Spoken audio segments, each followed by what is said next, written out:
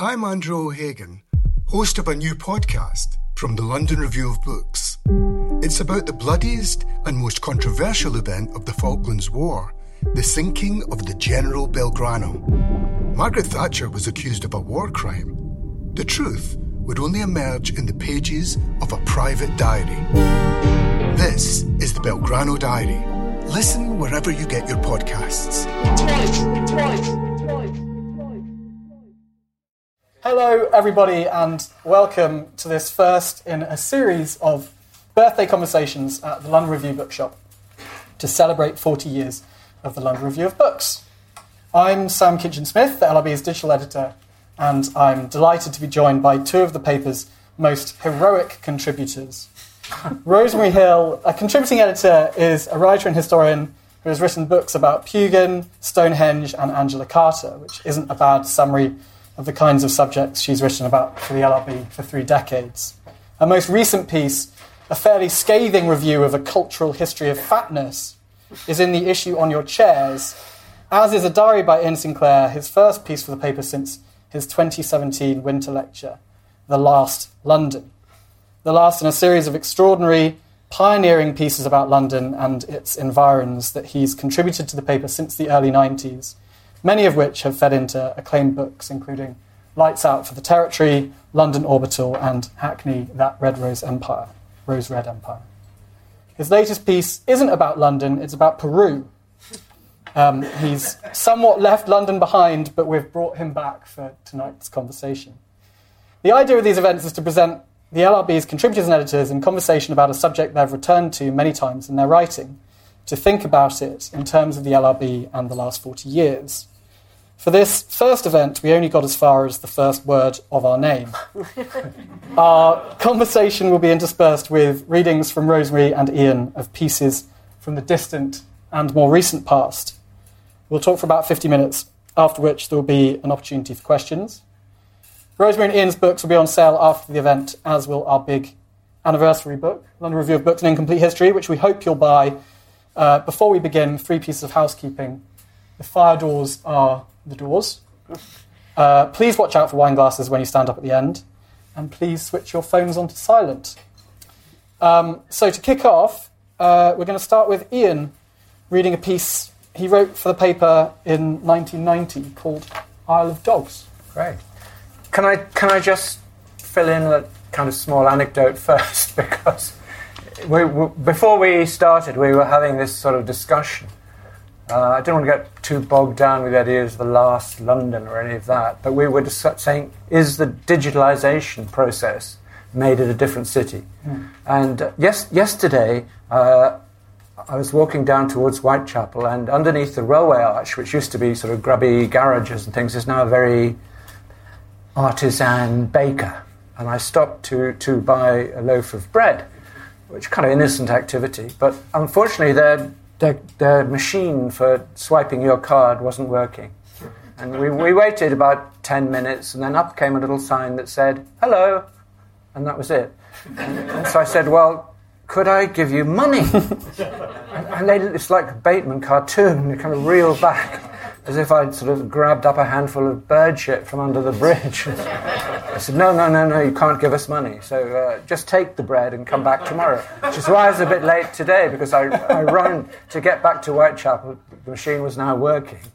But the doors of the building had been smashed. And Rosemary and I were talking about this moment of the digital and the real and the argument between the two. She was talking about driving in a car, and a person in front was completely on the digital thing. She honked the horn, and this man exploded in anger. And this anger between the digital and the real was expressed so perfectly in this moment when the shop that I'd visited yesterday was smashed to pieces because some angry person wanting his artisan loaf had headbutted the window in his fury, not being able to pay, and the refusal of the shop to accept money. Money is kind of vanished. It's a dirty subject. And I thought that one of the little ironies was a nice little block of flats opposite on Valence Road is where the Cray twins lived with their old mum. I think they probably could have sorted this out. Anyway, that kind of does put us into the... Yeah, absolutely, because we're going back to a different sort of anger. Yes, I mean, it was quite, I didn't actually self-select this piece, but I remember it very well, because it was, I think, the first time I'd ever sort of had a big piece in the LRB, and it was a picture of a snarling pit bull on the cover, which I was very pleased with. And I was saying this is how London writing worked, in that the very first thing I was asked to review was a biography of John Healy, who I got to know and became friendly with, who wrote a wonderful book of the Grass Arena. But then I was sort of pigeonholed as writing about the underlife of London, and this pit bull book arrived to be reviewed, which was an American sort of crime story about pit bull fighting. And then I realised that this was happening on my own doorstep. It was that moment, that sort of late Thatcher period when pit bulls and satellite dishes were twinned. And I wrote this piece, sort of pretending to review the book I really wrote about my own doorstep, which is the way we've gone on ever since. Okay, my wife teaches in a borderlands school. The place is invisible to those who cannot wait to escape from Hackney, who rush to their doom in a perpetual honking stream over the Lee and away into the comparative safety of Leighton, Whipps Cross and Epping Forest, the mulch zones in which inner city crimes are finally buried. They do things differently there. These are places people have chosen to escape towards. The school could be anywhere, but it happens to be in this lost settlement, hiding in the shadow of a Hackney hospital with its demented towers and abandoned wings. This is where you finish, when the mind snaps beyond hope of healing. All the unresolved problems have rolled down the hill and stuck because they can go no further. The schoolyard is surrounded by a storm fence to keep out the less determined and more visible spectres of rage. In the mornings, as the children straggle in with parents, sisters, grandparents, keepers, or even alone, the fence begins unemphatically to resemble the OK Corral. Pit bulls, denied access to the yard itself, are tied to hitching poles.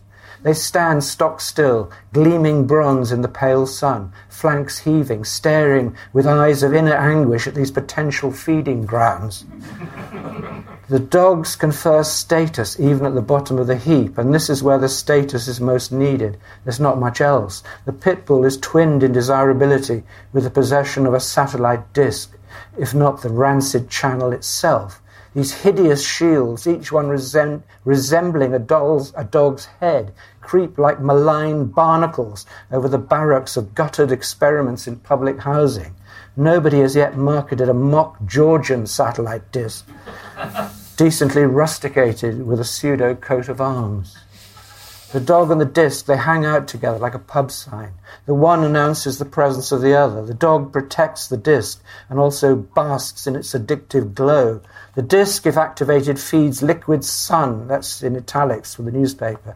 Sick light, dopamine substitutes induce a paranoid trance state in which the only possible reaction to such selective inertia is a howl of suppressed rage. Fire images of violation and urban destruction, apocalyptic seizures. We begin to see dogs everywhere, and these dogs have been called into being to see with our own eyes, and the hubristic expense of keeping such toys is crippling. Midnight flits are norm. Puzzled children move school repeatedly as dog and television are loaded onto the symbolic handcart, here masquerading as a respectable motor, paid off to the height of the hubcaps.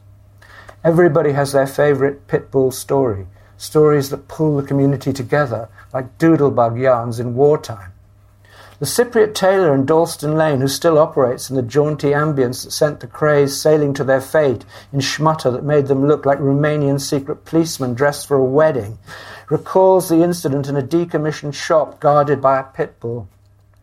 Credit where credit's due, he gave her fair warning. The police wandered across the road in response to unexplained noises. The dog had been left in there for a week or 10 days, unfed and unwatered, and nobody seemed to know if the absentee landlord had done a runner or if he'd been pulled for having the wrong papers in the right place. But when the policewoman effected an entrance, brave, direct, trained, bags of confidence, looked the beast in the eye, hold out the hand, palm upwards, for the lick of surrender, the dog sprang straight up and took her face off. They padlocked the door and came back later when things were quiet with a gun. Pit bulls will growl a warning, that's the myth. But Rottweilers, the guard dogs schooled in harsher places, go for the drool mode to full frontal assault with no perceptible change of gear. These stories have been around for a few years now. Crazed devil dog thrown off balcony. That's one that caught my eye in the Hackney Gazette. That estate agent's pamphlet culled weekly from the Book of Revelations. And Croomer Warren invited a couple of mates around to his second-floor flat for a cup of tea and chat. The pit bull, a rare white costing £2,000, didn't altogether take to them. In fact, he tore the trousers off one and tried to perform an unorthodox tonsillectomy on the other. This was taking acceptable liveliness too far. Mr. Warren locked the animal in the kitchen. The dog wasn't finished yet and hit the door so hard with its head it reduced it to firewood. This was serious. The damage to council property can have quite unforeseen consequences. There was nothing else to do. Mr. Warren wrestled his treasure to the balcony and threw it over. The animal broke its back in the fall and died, but the family did not give way to morbid thoughts. "I've got another," Mr. Warren remarked, "and he is absolutely fine with the baby." Dark days. So what interested me when we were talking about that piece is that you sort of suggested that the way that the piece was commissioned, being given this book, kind of opened up a different way of writing about London. And I just wondered if you could talk a bit about Yes, it was sort of unexpected and accidental. Because before this, and you can tell from the tone of this, I mainly wrote fiction, a kind of fiction on the edge of documentation. And after this, and being invited to write this piece for the LRB, which gave you enough sort of breathing space to take it on, I thought there's a kind of another way of writing about London, that the sort of episodes and incidents that I noticed around me, if I watched them closely enough and kept photographic records and did some research, would possibly lead themselves into a new kind of book, which became Lights Out for the Territory, which was drawn on several. The spine of it really was pieces commissioned by the LRB. Do you recognise that, Rosemary, of a particular commission that when you started looking at the subject in the way that the book sort of encouraged, it made you think differently about how you might write about the city that you were born in? Yes, I mean, I think one of the differences between us is that London has been a subject for Iain, whereas for me, I mean, I was born here, I was born in Guy's Hospital, so I am technically a Cockney, a fact which is very useful sometimes in arguments with taxi drivers. But for me, I was quite surprised when Sam said, "Oh, come with Iain," because London is such a big theme in both your work. Because I don't think I thought it was a theme. I think it's just always there. It's always in the background. And as a historian, I walk through the streets as they are and the streets as they were. And I must say, I don't think the pit bull thing was ever quite as bad down in Camberwell. Because in Camberwell, it seems, or in Eltham, to have gone not so much with satellite dishes as with aquariums. I don't know if you noticed that. Well, Camberwell's it's a bit posher down there, isn't it? It's like well, not in Eltham, it isn't. I can assure you. As you made your money in crime, you kind of begin to drift outwards until you end in the other side of the motorway, the M25, where the real trouble happens as you move out to just beyond the M25. Though, I mean, Eltham is well within. Oh, yeah. Eltham, absolutely, yes. But, as we know, yeah. But as I say, there you get, if you go to the aquatics shop because you've just got a new garden pond and you'd like some flowers, go in it. And they were incredibly nice to me and my husband when we went there, but everybody else had a shaved head and a pit bull and a lot of tattoos. So we realised we'd crossed into a certain kind of cultural nexus that I hadn't anticipated. But have you read about a subject that sort of turned the place around you into, well, I mean, for you, it's an apocalyptic hellscape? It's kind of exaggerated, obviously, but it was a kind of a shadow play based on the kind of attitudes further up the food chain in the Thatcherite period. So I was exploiting a kind of end game that was happening because of what was happening politically up above. The funds were being withdrawn. I mean, the school that I mentioned at the beginning, where my wife taught, when we pulled out of the Greater London Council and all that, and then the funding wasn't there, and she was having to find her own funds to buy books for the school. The school was collapsing, and everything else. The hospital I mentioned was closed down, and it became part of a Homerton, so it was a kind of chaos. It was a moment of of quite bleak apocalyptic aspects there, which I was turning into a sort of graphic novel or comic with these, although, I kind of still think that was true in a way. And when you write about historical subjects, do they suddenly imprint themselves on yes, I think I take a more sunny view generally than Iain, and that's, I suppose, because for both of us there's all these layers as you walk through the streets of London, but for me they tend to be history. I know whose house I'm walking past, I know what went on in certain streets, and without wanting to sound fey, there are times when, that seems just as real as anything else. And as you were saying, that was an apocalyptic nightmare time. This is an apocalyptic nightmare absolutely. time. Yeah, and absolutely. as a lot of my work goes through the incredibly repressive measures that were taken in this country at the end of the 18th century, all the way through the Napoleonic Wars and so on, I'm very aware of other ghosts having difficult and indeed good times, and these layers going down and down. But also, I kind of, in the same way, I think of Hackney, that Samuel Pepys, as a child, was sent out there as an idyllic place to recover because it was too dangerous to be around Fleet Street. So the kind of shifts that have happened in this same landscape over that period, it's just astonishing. Yes, there are the shifts, and then there are also, as I've been saying to various people who are here today, at the weekend, the thing about Camberwell, where I live, is that it has been a byword for lower middle class pretension ever since the late 18th, early 19th century. And in the great attack on the Cockney poets, Leigh Hunt and Keats in particular, what's the name of the man who wrote it? The attack? Yes. Anyway, the essay on attacking Cockney poets, and he says that the pretension is like a grocer who has a shooting box on the Camberwell Road. And it goes on all the way through Dickens, it goes on all the way down to the music hall and Any Old Iron. It's the uncle down in Camberwell who thinks he has a gold watch, but of course it's Any Old Iron. And so that has always rather amused and entertained me, and sometimes people say, oh, well, of course, Camberwell's now coming up. It isn't, really. Historically, it's always got to a certain point. And then, as every chapter in Blanche's history of Camberwell begins, during this period, Camberwell's fortunes decline.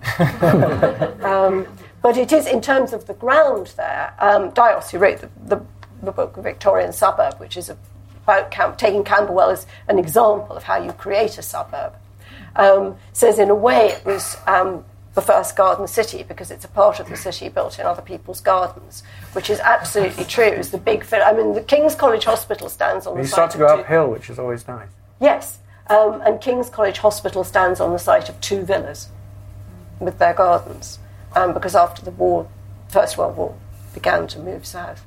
So those are the kind of layers that I see. When you write about these sorts of things for a paper that, as I said, has London in the title, but also a subscriber base that could be described as quite London-centric, and a contributor base that could be described as quite London-centric, do you feel like you're speaking to an audience that has a kind of level of knowledge that means that you can do, you can assume certain things, and you can assume certain kind of shared knowledges and reference points? Oddly enough, my second job on a magazine was on Country Life. It's very different. But, and there you were always told that you were writing for the country parson. And what that meant was you were writing for somebody who had time to read you, who was generally very well educated and thoughtful, but didn't have any specialist knowledge that you could assume on a particular subject. And frankly, I still think, although country parsons have gone the way of all flesh, it's quite a good... a country parson. Oh, well, good. Well, tell him I'm writing for him. It's all for him. Does he read the LRB? No. No. We'll have to work on that. But I think that's... And, of course, the wonderful thing about writing for the paper here is that you have I'm not just saying this, wonderful editors. And they very quickly let you know when you've gone up some kind of wormhole of your own particular fancy. And just say, what does this bit mean, then? Which is very salutary. Yes. Do you feel a sense of lineage and community and all those? Not really, no. I think they kind of let me in through the cap flap. I mean, I kind of always admired it, and slightly from an angle, and I feel I don't really belong here, But they're very generous, and they let you have this space, and I think the editing is beautiful, because I've met kind of brutal editing elsewhere, whereby the first thing is just strike out your first paragraphs and get on with it, Whereas I've sort of hidden tactfully things in the beginning that I want to bring back at the end, and you've got the room to do it. I love that. I think that's really wonderful. Well, it is that idea of the essay, yes, and the editors get that. They're not constantly saying, what's this, what's that, in your first two sentences. There are kind of eccentricities of how to start. Yes, which I'm kind of happy to put up with. You have these enormously long paragraphs. Forget doing short paragraphs and forget doing all kinds of things that I would do. But then I can take it back later and wrestle it into another form. And all in all, it's been a wonderful thing. Shall we move on to a piece that you wrote in 1992, which I guess is quite a good example of the sort of thing that you were saying, in that London is a character rather than the character. This was a review of a book by Althea Hayter called A Sultry Month, which was published first in the 60s. Then it was republished, and Mary Kay said to me that I should review it because it was one of her favourite books, and she was glad it was being republished. It's a bit loaded. You could... Well, yes, I suppose so, but given that Althea was by this stage nearly 90, there was no way that you would bother to review it unless you thought that it was worth reviewing. And it was a very early example of microhistory, if you like. The Sultry Month was one hot summer when Benjamin Haydon, at the end of the period of that month, Benjamin Haydon killed himself. But it's really, what I loved about it was that it's done day by day, sometimes hour by hour, street by street. You know exactly where everyone is. And it is the best kind of microhistory, which is like you look through a little keyhole and you see a whole landscape. So, no one ever failed more completely to be the hero of his own life than the painter Benjamin Robert Haydon, for whom heroism was an obsession. He used his own head as a model for Christ, Solomon, Alexander, and Marcus Curtius, and he believed that heroic history painting was the highest form of art. Today, his only generally remembered work is a portrait of Wordsworth. In his lifetime, Haydon was well known and not without admirers, but he was dogged increasingly by ridicule and failure. In 1846, after his designs for frescoes for the Houses of Parliament had been rejected, he exhibited two of his massive historical paintings in the Egyptian Hall in Piccadilly. The public flocked to the building, but to see the midget, General Tom Thumb, who was being shown downstairs. On the first day, Haydon attracted only 4 visitors. I would not have believed it of the English people, he wrote in his journal, with that absence of insight or humour that makes him such a sad and at the same time such a tiresome figure. That summer there was a tremendous heat wave, the sultry month of Althea Hayter's title. Haydon worked with increasing desperation on his painting Alfred and the First British Jury. It was a hopeless endeavour. No one would buy it, hardly anyone would admire it. The painting would merely mark another stage in his descent into neglect and debt. On the 22nd of June, in front of his vast unfinished canvas in the sweltering studio, he shot himself and then cut his throat. At the inquest, the coroner's summing up dwelt chiefly on Sir Robert Peel's generosity to the artist's family, so Haydon was not even the hero of his own death. A Sultry Month deals with the weeks leading up to Haydon's suicide and with its immediate aftermath, taking the story day by day and sometimes hour by hour. Not only the events, but every sentence of dialogue, the food, the flowers, the furniture, are all taken from contemporary accounts. Hayter handles Haydon himself with a tact and subtlety that keeps him in 3 dimensions, a character who threatens to constantly flatten himself into a cartoon. We come to understand why Keats was fond of him, and Elizabeth Barrett admired him, as well as the reasons that his son despised him and his painting failed. Even so, Haydon is not the hero, or even quite the centre of the book. A Sultry Month is a demonstration of how martyrdom takes place in a corner. We see exactly who is eating or opening a window or just walking dully along. The Carlyles on their constipating diet of mutton and potatoes, Elizabeth Barrett trying to get a breath of air in Wimpole Street, Browning walking home to New Cross. Events and people are restored as nearly as possible to the relative significance they assumed at the time. And with the distorting lens of hindsight all but removed, there are some startling results. Only from this particular angle, for example, could the Gräfin Hahn rise again from the footnotes of literary history to loom as large as she did that summer. The ageing, one-eyed author of a schlockbuster, Countess Faustina, had come to England with an ugly paramour in tow to meet her admirers. She was as insensitive as Haydn to other people's view of her and as unrealistic about her abilities. Though better-natured, she was much less talented. Her progress a macabre counterpoint to his decline. The day before Haydn's death, she was invited to one of Samuel Rogers's breakfasts, the start the week of the 1840s, and did rather well. Elizabeth Barrett admired her book, and Carlyle liked the author. On the morning of Haydn's death, Browning, who had been invited to meet the Gräfin so often he felt obliged to plough through Faustina, wrote to tell Elizabeth Barrett that he didn't think much of it.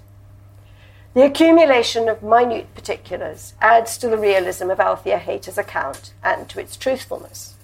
The fact that Jane Carlyle's savaging of Sordello was the culmination of a dislike of Browning that began when he ruined her new carpet by putting a hot kettle down on it. Perhaps no more than anecdotal value. But to know that Haydn's short sight and his relatively cramped studio meant that he could never stand far enough back from his work to get a correct sense of proportion not only adds to an understanding of the picture's failings, it becomes emblematic of his life and character. A Sultry Month was first published in 1965, since when it's been followed by other essays in group biography, most notably Linda Kelly's, those of you who know Juniper Hall, which have made this a kind of sub-genre, and it's one of which I am very fond, but I think people often think it's much easier than it actually is. Well, I wanted to ask you about that because, I mean, you are something of an expert at writing a kind of LRB review of a microhistory. And I wonder whether you find that version of extremely detailed reproduction of a small thing to be a convincing way of confronting, say, the London of previous generations. I think anything can be good and anything can be bad. It all depends who's doing it. And I have reviewed less successful attempts to do the microhistory because, as I say, from the reader's point of view, it's marvellous because you are getting something that presents itself as quite small. It's not Gibbon, you feel you can get to grips with it.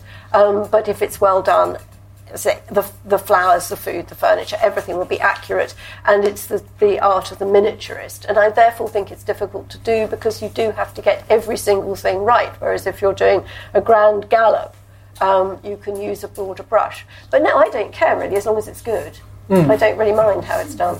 It seems to be that your project is maybe different or maybe the same, I can't quite tell, but it's more based upon trying to reproduce several layers simultaneously and to zoom in and out and to form a sort of montage out of which a different sort of clarity emerges. Is that a fair characterisation? I don't know. What I feel it is in real terms is coming to this place. Unlike Rosemary, I'm not a Londoner. I always sort of, London was on the horizon. I grew up in South Wales, and I came to Hackney to a communal house with some people I'd been in Dublin with in 1968 or 67, just for a fortnight or a weekend, and never had the imagination to get away. So then, what I realised was this amazing place was this sort of organic entity. It was a really living being, and I wanted to stalk around it and share Rosemary's sense of this. You mentioned this sort of layering that these other histories are still with us very much. At every step you take, more than anywhere else I've ever been, they speak to you, and the job is simply to kind of tune in to somehow to this sort of palimpsest of things and carry, not so much invent something original and new, but to complete strands that are already in play. And have you had to tune out now that you're thinking? Well, otherwise I'd be completely mad. I'd just be one of the people. I mean, we all seem to be mad because everybody is now sort of marching up and down the street talking to themselves. But I would be talking to myself and trying to be a kind of radio set. I don't mean that, but I mean that you go around in a sort of limbo, a dream, and then suddenly this bit, that house, just walking a few yards with Rosemary earlier today, and we see the plaque for Orwell and Spender on the Horizon building and get the story of the blue plaques. And so I've kind of passed this house, but now there's a whole another layer of how the meetings take place and how the blue plaques are decided and all that. So you add constantly just by I say every walk becomes the person you're walking with, and every move is adding to this information that accumulates over many years. The idea of a hot summer is quite it just immediately makes me think of that strange day, which it was sort of 42 degrees Celsius or something earlier this summer. And immediately the idea of a hot summer, you can transport yourself between the different moments of this. I mean, you wrote about another one that resulted in something called the Great Stink, a number of years later. I'm wondering if in the course of these examples of microhistory, you've found something that particularly speaks to the present London with its... Well, except that the present London is all these other Londons. Yeah. I mean, there's not a kind of thin moment now that's different to these other moments. I mean, I don't know if Rosemary agrees with that, but I think all these other ones are... I think it is one of the... It's very important not to get sort of complacent about this, but certainly the Great Stink, when finally... the hero of that story, of course, is Bazalgette, who built... And that really annoys me, when you see those signs saying, replacing London's Victorian sewers, as if the problem was that they were Victorian. If the Victorians hadn't built them so well, they would never have survived the years and years of neglect. So I always feel very cross when I see that. And our Victorian prisons, which are now being made to hold 2, 3, sometimes more times the number of people they were built for. The impression you get is that the Victorians were stupid or cruel, which some of them were, but some of us are. But I think, the Great Stink was... the Palace of Westminster was being built. Disraeli was busily setting up Queen Victoria to be the Empress of India.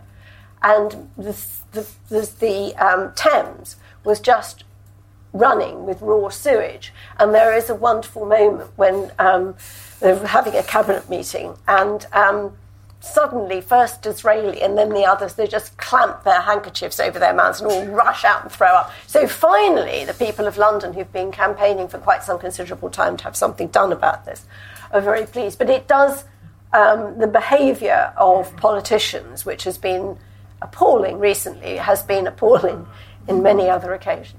But Bazalgette also leaves you this beautiful building, the pumping station near Channel Sea on the Northern Sewage Outfall, which has become absorbed into the Olympic Park and is a beautiful shot in Patrick Keeler's film London. And what I always love about this is that this is Bazalgette's kind of memorial in a way. Well, there are several of them, and they are now, like Abbey Mills as well, they are these great Victorian monuments and temples, and people do like them, but there's somehow, I think, still an inhibition about admiring Victorian London. And of course, having written a life of Pugin, who was the art architect of the Palace of Westminster, which is now going through yet another crisis about the restoration, when it was being built in the 1840s, the Hungry 40s, all this. How can we be spending all this money when people are starving in Ireland? And of course, all that happened was no Irish life was saved, but the palace was built in a rather slapdash way, which is why it's now expensive to maintain. Right behind Abbey Mills is the place where Big Brother TV was filmed. There was the Island Stockade, of the contemporary culture of that moment, with a Bazalgette relation in charge of the kind of TV. Well, I won't say TV sewage. That leads very nicely on. Yeah. Sorry.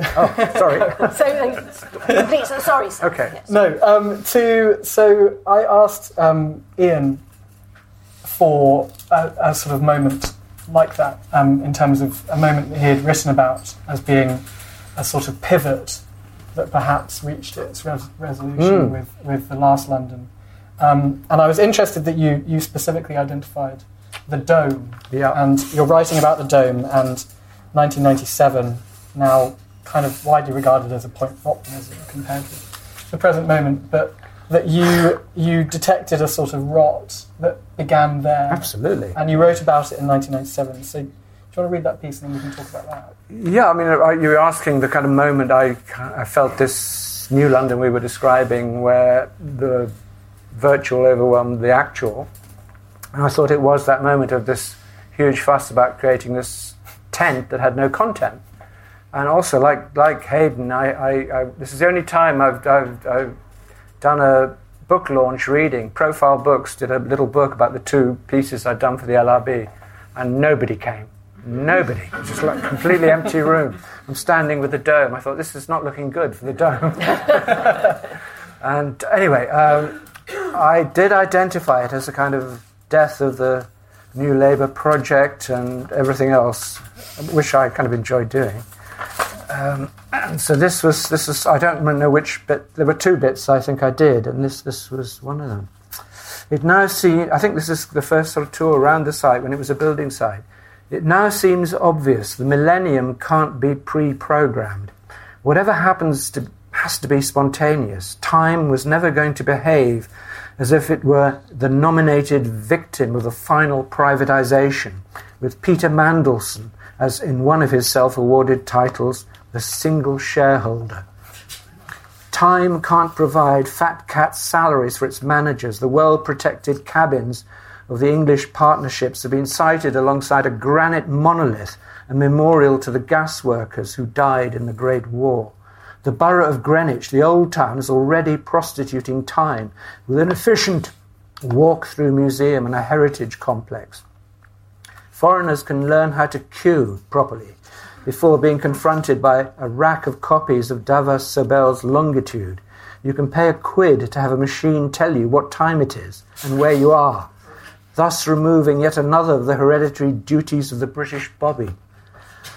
You can watch the ghostly millennial peninsula glide across a circular table in a darkened camera obscura chamber, the ancestor of virtual reality.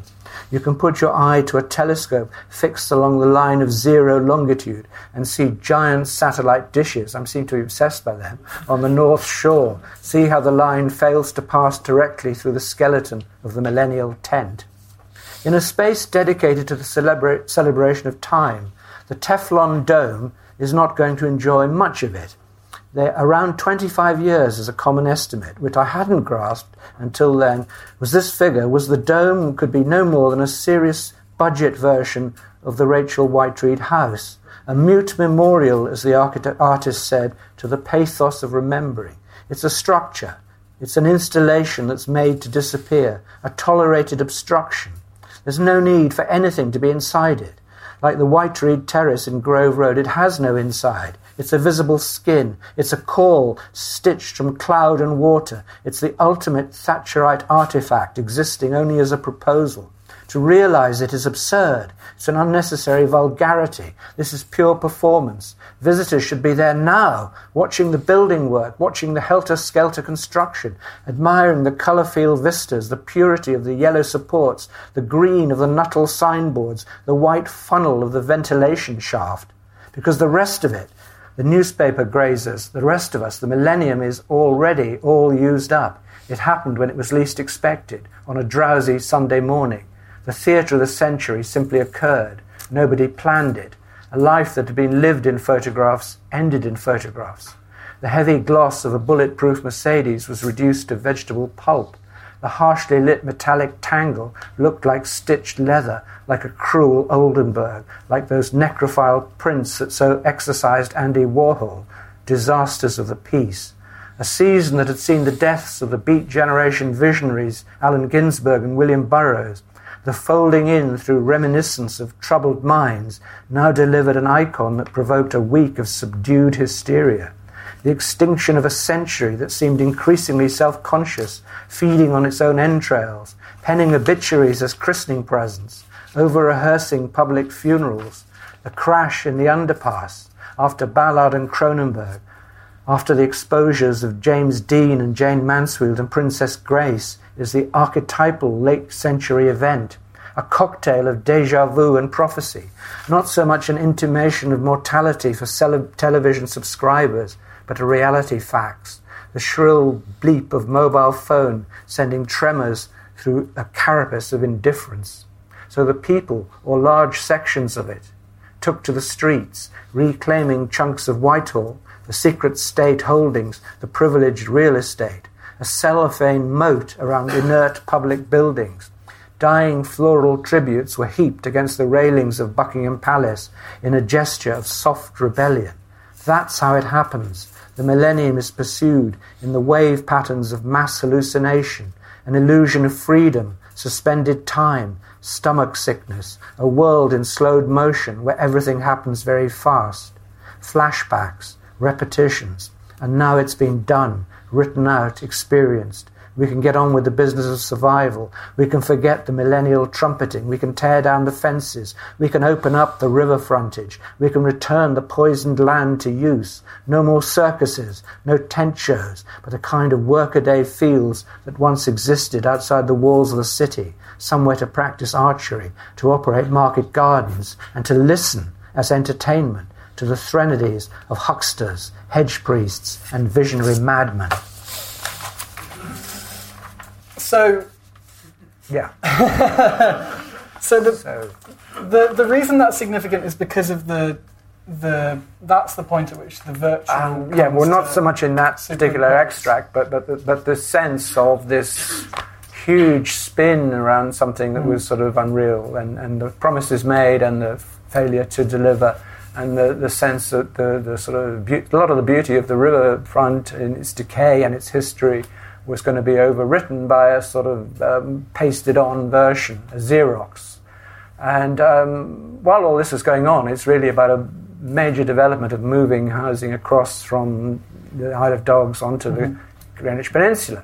And in fact, overriding the story of what was the Greenwich Peninsula was where all the vats were boiling whalebone to make the light that created the soft but smelly light of London that was so beautiful and created fortunes for people like Elhanan Bicknell, who was the whale oil magnate who patronised Turner and was a friend of Ruskin. So all of these stories, which Rosemary would recognise very well, are there, but they were covered over by a sort of elastoplastied version, which was tacky and which had to sell itself out to something else when the moment passed. An interesting thing about how people perceive Victorian London, I suppose, is kitsch. And they see certain aspects of kind of Victorian architecture as being, kitschy, pastiche. I don't know, but just before we get on to that, I think the great glory, of course, of the terrible tent was the ventilation shaft, which one of the civil servants who was working on it said apparently to Mandelson, "You're going to have to tell the press about the ventilation shaft. It's from the Royal House Tunnel. It's enormous." And it was on the site. And she said, they're going to notice it. You better make out that this was always part of the plan. It looks very sinister, as if, you're going in this tent and there's this you may never get out. Anyway, so it and its twin were listed, much to the delight of Terry Farrell, who was the architect. I'm not sure they would have been listed had they not been such a kind of... But they were the real thing. Yes, no. That was. That was the moment, real thing in the pinpoint tent. of reality in the whole business, yeah, absolutely. As for Victorian architecture being pastiche and kitsch, people sometimes do say about Gothic architecture, well, it's just... Somebody said about the Palace of Westminster, well, it's just a big fake. And all you can say is, well, a big fake what? What have you ever seen that was like that before? Nothing, I think. And I think it's interesting that we still have a discomfort about Victorians, and again, it's part of a discomfort about the past, which I think, and I'd be interested to know what Iain thinks, is sort of getting worse at the moment, that we are... we've discovered that slavery was a thing, and so anyone who was involved with slavery, which was practically everybody, directly or indirectly at a certain point, there's a danger of a kind of Stalinist overwriting of history. And I think that the right to be offended, the right to... I mean, everyone laughs at the Victorians for bowdlerising Shakespeare, but of course I think one of the reasons people feel so twitchy about the Victorians is that we're now doing this ourselves. We're taking stuff out. We're saying, can't put that on, it would offend somebody. So I feel very inclined to stick up for the Victorians, who were no better and no worse than anyone else, but we owe them a lot. We should remember that. Well, you mentioned the Peru business at the beginning of this, and this is absolutely...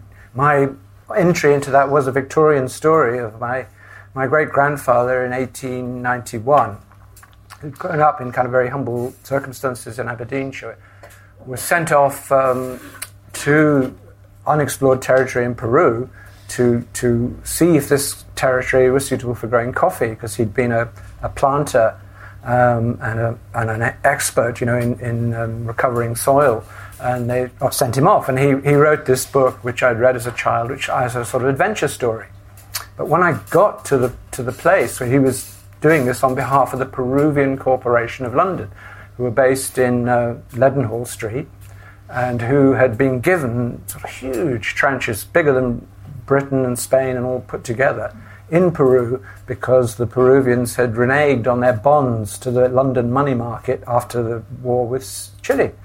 So suddenly I'm actually in that territory, and I'm able to talk to the indigenous people who were living there, and who regarded the result of this expedition as inducting them into slavery for years. They basically had to work on the coffee plantations that came along as a recommendation of what my grandfather had said, how wonderful this land was, and it wasn't being used.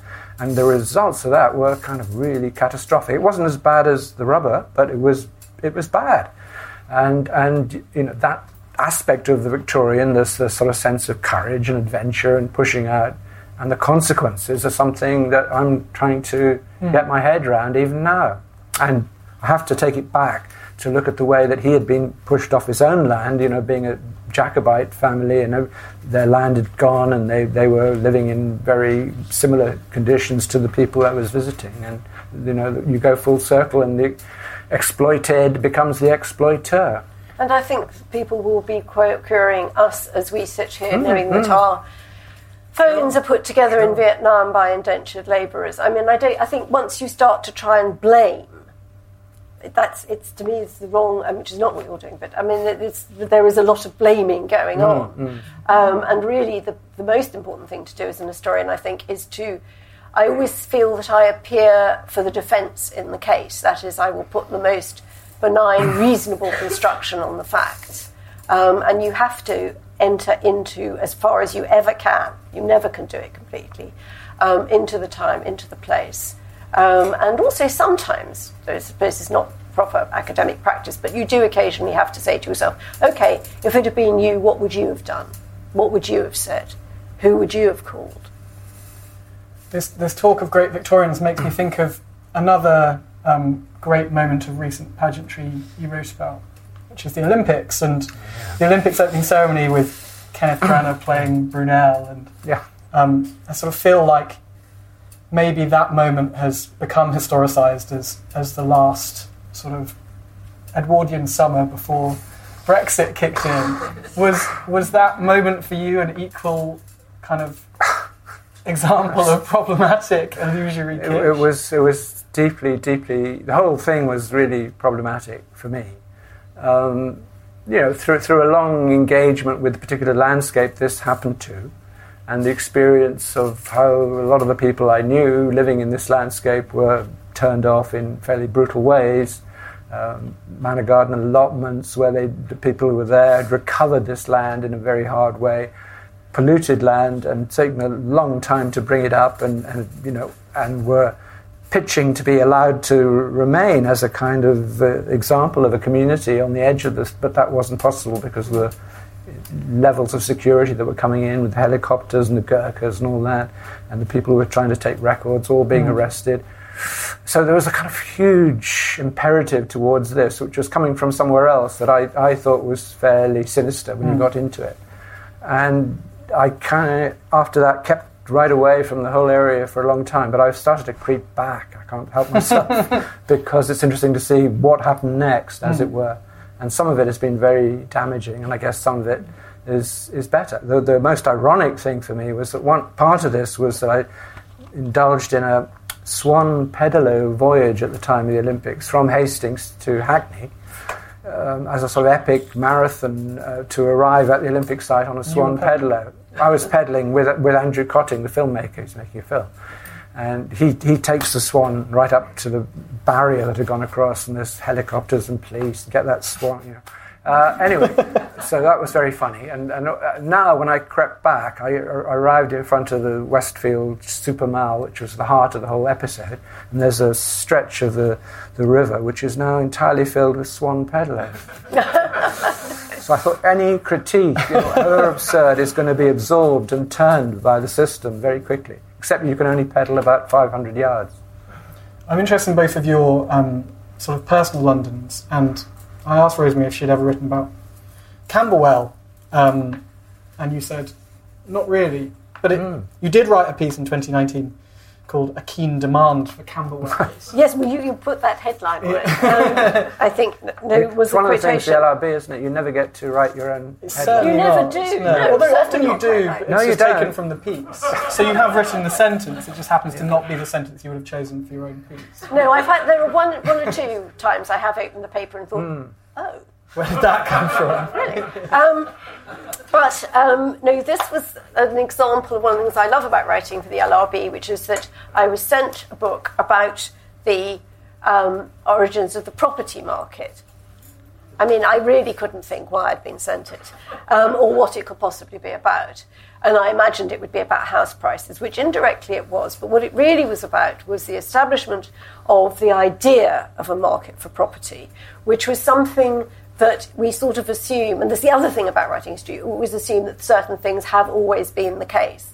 And I began the piece, which I will just phrase at the very beginning, by remembering acquaintances of mine who, a photographer and artist, who faked a lot of Victorian photographs by someone they called Francis Hetling. And they unfortunately overreached themselves and had an exhibition of his work at the National Portrait Gallery. And a woman who was going around recognised one of her own children. So they got done. But because the artist in charge lived down in Cornwall, and the Cornish police came up to London to question all his known associates, including a friend of mine who was an antique dealer, who answered his questions as well as he thought sensible. And then as the policeman was going out of the shop, he turned, like they do in the police films, one last question, sir, if you wouldn't mind. And yes, and he said, people keep talking about the London art market. Where is it? And I thought, actually, though that's a very naive question, it's not stupid. And the property market, similarly, became a thing only after a lot of other things had happened. So it begins around the time of the French Revolution. As the largest, richest and most stable city in Europe, London was a magnet for paintings, jewellery, furniture and antiquities sold off by refugees, looted by armies or salvaged by dealers. In such a steeply rising market, the concept of immovable property was stretched to the limit as shiploads of stained glass, medieval tracery, wood carvings that had once comprised entire church interiors arrived. The star collection was that of the former Duke d'Orléans, Philippe Égalité, who attempted to sell his paintings in 1792 to sell off his debts and finance his political career, which ended in 1793 at the guillotine. His collection included works by Poussin and Claude, as well as Titian's Diana and Callisto and Venus Rising from the Sea, which are now in the National Gallery of Scotland, and it caused a sensation. There was still no public gallery in Britain, and a certain level of initiative and status was needed to penetrate the private collections in country houses. So sale viewings, which were almost always free, with free catalogues, were a welcome novelty. Newspapers began to talk of Orleans mania. By 1810, an auction sale was part of London life. Rudolph Ackermann's graphic survey, The Microcosm of London, Ackerman lived in Camberwell, by the way, includes a scene at Christie's, illustrated by A.C. Pugin and Thomas Rowlandson, which shows a sale room thronged with people of all sorts and classes, most of them taking no notice of the sale, having come principally to see, to be seen, or to get out of the cold. Private auction houses were now responsible for more than 90% of all real estate sales. If property were to be established as a commodity, however, it had to be removed from the world of sightseeing and bric-a-brac, and so a new institution dedicated to property sales was brought into being. The auction mart in Bartholomew Lane, which was also drawn by Pugin and Rowlandson, is inhabited only by men, all of whom are scrutinising bills of sale and maps, glancing up at the central clock, or talking in urgent knots of 2 or 3. This was a place for serious business, and it was the site of one of the earliest of several doomed attempts to establish a property market on the same basis as the stock exchange, a centralised, organised system of trading in which real estate could change hands with the same speed and simplicity as shares. The auction mart had some success. It took real estate out of the world of the coffee house and concentrated the market, for a while at least, in the capital. By the time Victoria became Queen, London was the preeminent destination for real estate sales. Yet the troublesome questions about exactly what was for sale and who could or should own it persisted. The mart's apotheosis came in September 1847 with the sale of William Shakespeare's home in Stratford-on-Avon. This was, on the one hand, a freehold plot with a cottage and attached public house, and on the other, as the Athenaeum put it, a dwelling which has been glorified by Shakespeare's familiar presence. For such a building to have found its way to the auction mart, where its significance and haunting memories were to be subject to the cant of the auctioneer, was, the magazine considered, intolerable. The auction mart battled on in its determination to concentrate the market and to establish it in the form of its own imposing premises as a visible, calculable space. Yet, as Fitzgibbon, who was the author of this book, points out, the mart was itself an artefact. As abstract in its way as Ruskin's conception of heritage, Ruskin had floated the idea that buildings belong partly to the unborn, which of course caused terrible tremors in the auction mart, this idea of metaphysical rights of the unborn. No piece of real estate was free of family ties, neighbours, history, landscape, memory. Even at the simplest level, the analogy with stocks and shares was flawed. One share in a railway company was identical to another, and the value of both would rise and fall in unison. The value of land, which might be good for farming, ripe for building, or neither, varied wildly, and when it came to urban and suburban real estate in the expanding Victorian cities, the comparison became ludicrous. In 1898, Expertus, a columnist on the Property Market Review, satirised attempts to describe a stock market in property. Why not carry this line of reporting a little further? Why not go just a little more into detail and tell us that there has been a keen demand for Camberwells, that the long-continued activity in Peckhams shows some signs of sacking? So I suppose I'm interested with both of you and writers in London generally, that there is this imperative that remains in English society, British society, to prioritise acquiring a house, and that still being an imperative that people think about all the time. And so when you have a house and when you live in a particular part of London, you become quite attached to that part of London. So I suppose I'm sort of interested in whether you actually can be a writer of London or whether you're a writer of Camberwell or a writer of Hackney.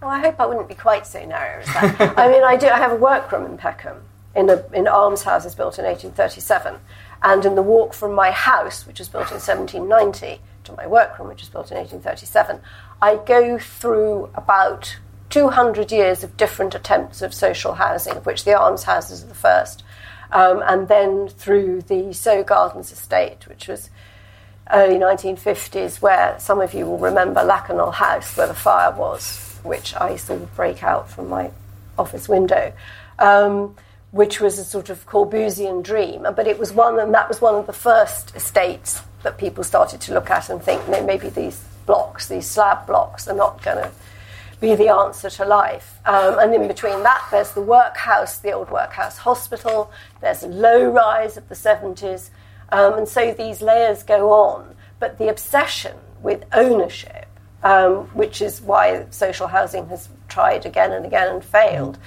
which came out in this book, which I didn't know, that until the attempt to get a land register established to make everybody register every property and its owner officially was so hard fought, not by the Scots but by the English, this obsession with property, that it was not finally compulsory in all counties until 1991. They've been trying to do it since the beginning of the 19th century. Obsession with property? I don't think I've written anything that I've written if by a weirdest accident ever I hadn't actually acquired property in 1968, because, you know, up to that point, like everybody else, I'd either lived in communal houses where there was no space and we were always trying to float films and plays and whatever, and there was no corner to write in, do little bits and pieces.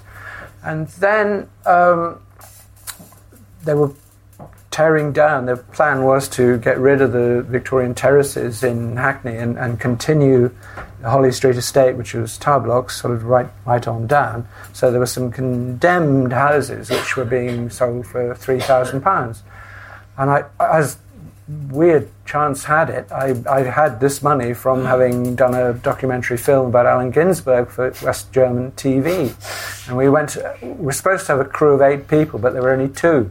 So we went along to Park Lane to the hotel, and they gave us a carrier bag of money. And I was just like, whoa! And I straight away translated it, because we were being thrown out of our communal house. And I only looked at one house ever. There was this. It was a family had been, and there was absolutely rammed. You know, there were grandparents living downstairs, parents living upstairs, tiny little spaces, and they wanted to sell because they were frightened of the kind of emerging multiculturalism of Hackney. They wanted to get out to Epping Forest, so they were going to have it. I took the bag of money in, and I took it. And this then, because I never earned anything, you know, over the next 10 or 15 years, but there was a house. So I had this house, and I was able to work. And I'd never planned, or was never part of my intention to have a house. I'd had it, and I'm still in it. And now, of course, it's grotesque. But at that point, you could have picked up, the council owned a lot of properties in Albion Square and those areas around Hackney, which are now sort of many millions. They couldn't persuade people to live in them. You know, they were saying, look, have this. And they said, no, we want to be in a nice tower block one with a new kitchen and a proper showers and stuff. We don't want to be in these old ruiny houses with their history. The senior Cray was living in the corner house, but he was away at the time. And now, Will Young then moved, you know, so the cultural, social shift here is astonishing. Yeah. And now we're, of course, being very ancient, one of the oldest inhabitants. I'm conscious of the need to get to questions, so I thought we could just finish this part of the evening with a paragraph from your piece about the last London. Yeah, okay. Very short, yeah. Just to give a sense of what that piece was about, but the fact that it's not completely pessimistic. If I can find it. Oh, yeah, right, okay. This, from Last London. I think about another thing John Evelyn wrote. I went again to the ruins, for it was now no longer a city. Is London still a city? I think it is. I think the traces of all the previous cities are here. At the Guildhall Gallery, in the heart of the city, I took the opportunity to inspect the Roman amphitheatre haunting the basement. Despite the soothing commentaries and the virtual ghosts, naked men posing and wrestling, the atmosphere had a distinct chill. You're reminded that ours is a city shared with those who preceded us. The living can assist the imagination of the dead, Yeats wrote in A Vision. And that's about it. If we're to learn to listen and to wait, we might still serve some purpose. We might add a few words to the record.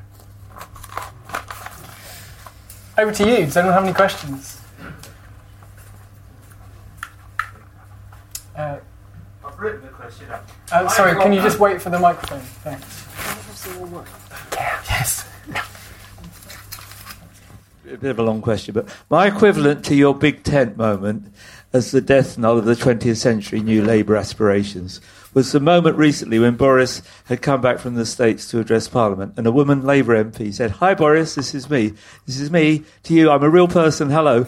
Boris, please moderate your language," meaning try lying not quite so much. The latest tally is 6,000. We've not only left the 20th century as incompetence, but had heralded the 21st with this total silliness.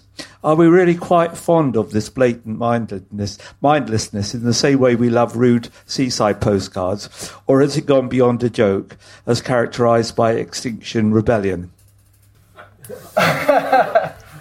All I would say is that Boris Johnson has just bought a house in Camberwell. I am not happy, and neither is anyone else. Boris Johnson and Carrie Simons. Yes, well, possibly. I mean, heaven knows who's paid for it. But apparently they're putting in a lot of security, and they'll need it. It's generally a bad move to cross the river. Either way.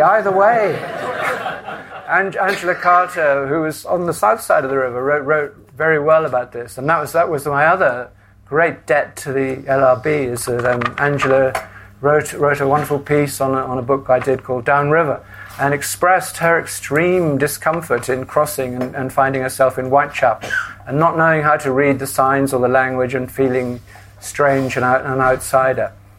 And equally the other way, I remember a person, Tony Lambrianou, who lived as a Cypriot, who'd become involved in nefarious activities, when he got released from prison, was being forced to move away from his old acquaintances. One of the things you had to do was to live around the Elephant and Castle. And he said, I met him, he said, "I can't do it. They're foreigners over there." and he died within 2 years, so, you know. Well, it was in those days, I mean, the Crays were north of the river, and the Richardson's gang. Well, apart from that, it's just culturally, you become embedded in this sort of. I'm not sure we've answered the question. Not at all. I do think it's worth bringing. Extinction Rebellion seems to me an interesting reference point for our conversation. I mean, certainly the first Extinction Rebellion protests around Easter, when I walked along Waterloo Bridge and it had been closed and pedestrianised and filled with trees and stayed that way for 6 days or something, it did seem to me a kind of reframing of a cityscape that I hadn't experienced before and that made me feel... Rosemary could tell you these things have happened many times. But not quite like that. Not in the same way, I went, when Parliament was prorogued, I went to see what was going on in Whitehall and Parliament Square, and I ended up with Extinction Rebellion helping to close Westminster Bridge. And I was really there. I was on their side generally, but I was there mostly to observe. And I just thought, these are very serious, quite imaginative people, and we've got a new set of problems and a new way of trying to. And they were trying to think about what are we going to do, and the sort of irrelevance of the building I'm so interested in, the Palace of Westminster behind. I understood completely why somebody said to somebody, how are you going to vote? And they looked just totally blank about the idea of voting. Didn't seem to have didn't register. Because a lot of similar moments in the past, as far as I can see them, have been site-specific. They've been to do with, like, protesting motorways in Leytonstone, where people occupied an area, became a community for a long time in a particular place because they wanted to fight for it, or they believe in a whole section of countryside or whatever is happening. Place becomes a kind of focus because another this book is I different. Wrote This is sort of global, essentially. Which, yes, I mean certainly in this country, Stonehenge has most often been the focus, and I'm quite interested to see what happens. There's a huge row going on at Stonehenge at the moment. There always is, but I think we may be boiling up to another. It's global, but I suppose the interesting about it is it's almost like a kind of tour, in that it bounces from Billingsgate to Smithfield to the Bank of England. Which does seem to me quite an imaginative way to... Well, it's the pop-up revolution, isn't it? And that's possible because of new technology, as a lot of but I mean, equally quickly cover flash mob. when the riots were occurring and just 2010 before the Olympics, that was made possible by the technology because the media, the ordinary media technology was not happening as fast as the street technology. So you saw reporters who'd been sent out to Tottenham hardly knew where they were, and they were kind of struggling around, and they're getting out their auto cues, and little kids on bikes were whizzing around them, and the rebellion spread down the overground line till it ended up in Croydon, all in jig time. That's a totally different kind of rebellion, obviously, but it was an aggressive state of repression and danger and anger that had gone on for so long that makes these things boil over. And this is another such manifestation. Any other questions? Thank you both for a really wonderful talk. It was really interesting indeed. I'm interested in your sense of how much you feel. You both write about London, and it's layers of history, and it's kind of moving through. And Iain, you talked about being a radio, broadcasting the signals from the past. To what extent do you feel that London is a kind of inexhaustible resource for the artist, for the writer, for the historian? Because to me it seems like you ended with the words on Yeats, one can only add a few words to the record. Is that all we can do, or is there perhaps more that can be achieved? I think a few words is quite good. Yeah. No, of course it's inexhaustible until it isn't anymore. Well, I think it's a sort of pretentious claim to think that you can add anything to these great voices. But when you become obsessed with some of the tales and the tellers, and feel that they're still active, and that maybe there's something drawn from them that can be pushed on a little bit further and add to the record. For myself, I feel I kind of reached the end of what's feasible, because the new technologies are so fast and so different that I think a new kind of artist, or whatever you want to call them, is required, and are emerging, that will use these media in a way that's totally different to the way I've written. And even that sense of the past that we both talked about, I think becomes different, because everything is sort of instantly available now. You can sort of Google, I think you can get it. But will always be interested, and I think they still are. And in fact, there's somebody here who led a tour around Camberwell houses on Sunday, including my house. I think that people who are interested in where they are in time, I think that's as instinctive to humans as wanting to know where you are in space. Lots of people aren't particularly interested in either of those things. But I'm not as pessimistic as you are, I know that. Good. I'm much more optimistic. Let's hope you're right. I think there's also, just to try and speak on behalf of the LRB, the LRB adds over 50,000 words to the record every 2 weeks. But something that I think is really important is also recovering things that were written a certain amount of time ago, that certainly in Iain's case he'd completely forgotten that he'd written. Yeah. Which is an amazing way of showing that things have been added to the record but might have been forgotten about. It seems to me that one of the things that digital culture is good at doing, in comparison with the kind of overstimulation that you describe, is offering the ability to constantly find. There's almost so much. It's sort of overwhelming. But it's searchable.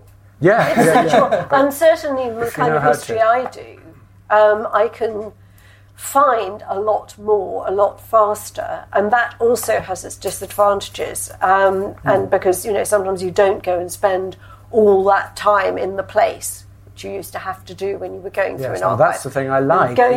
I do too, but then I know more places to go because I've searched. And I found people I didn't know about, and I can follow them. But yes, absolutely. There's always writing about the antiques trade during the French Revolution. If you walk up and down through Soho, you can still see in the backs of some of those places where the big storerooms were, where the winches were, where things went in and out. So you do have to go and you do have to see the stuff. But I think the pluses of the new technology are as great as the minuses myself. Last question. Anybody have a last question?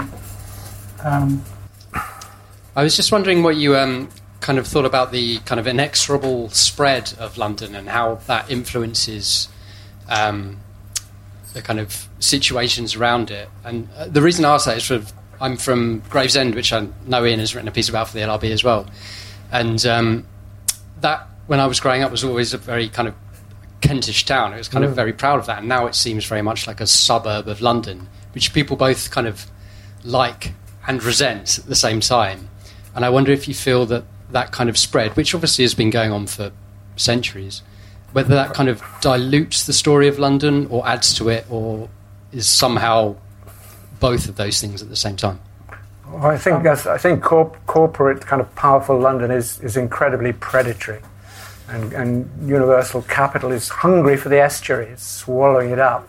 And Gravesend did have, as you say, it had wonderful qualities. I mean, it was in every way good and bad.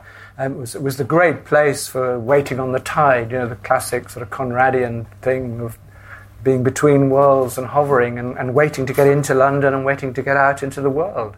And it had, and the very name, Gravesend, and then Pocahontas, who didn't want to leave London, dying and having been taken ashore there and commemorated in a statue. So I feel sad if those places are just swallowed up to become part of the sort of economic expansion of London, and the new deep water docks for the containers, which are doing enormous damage on the estuary.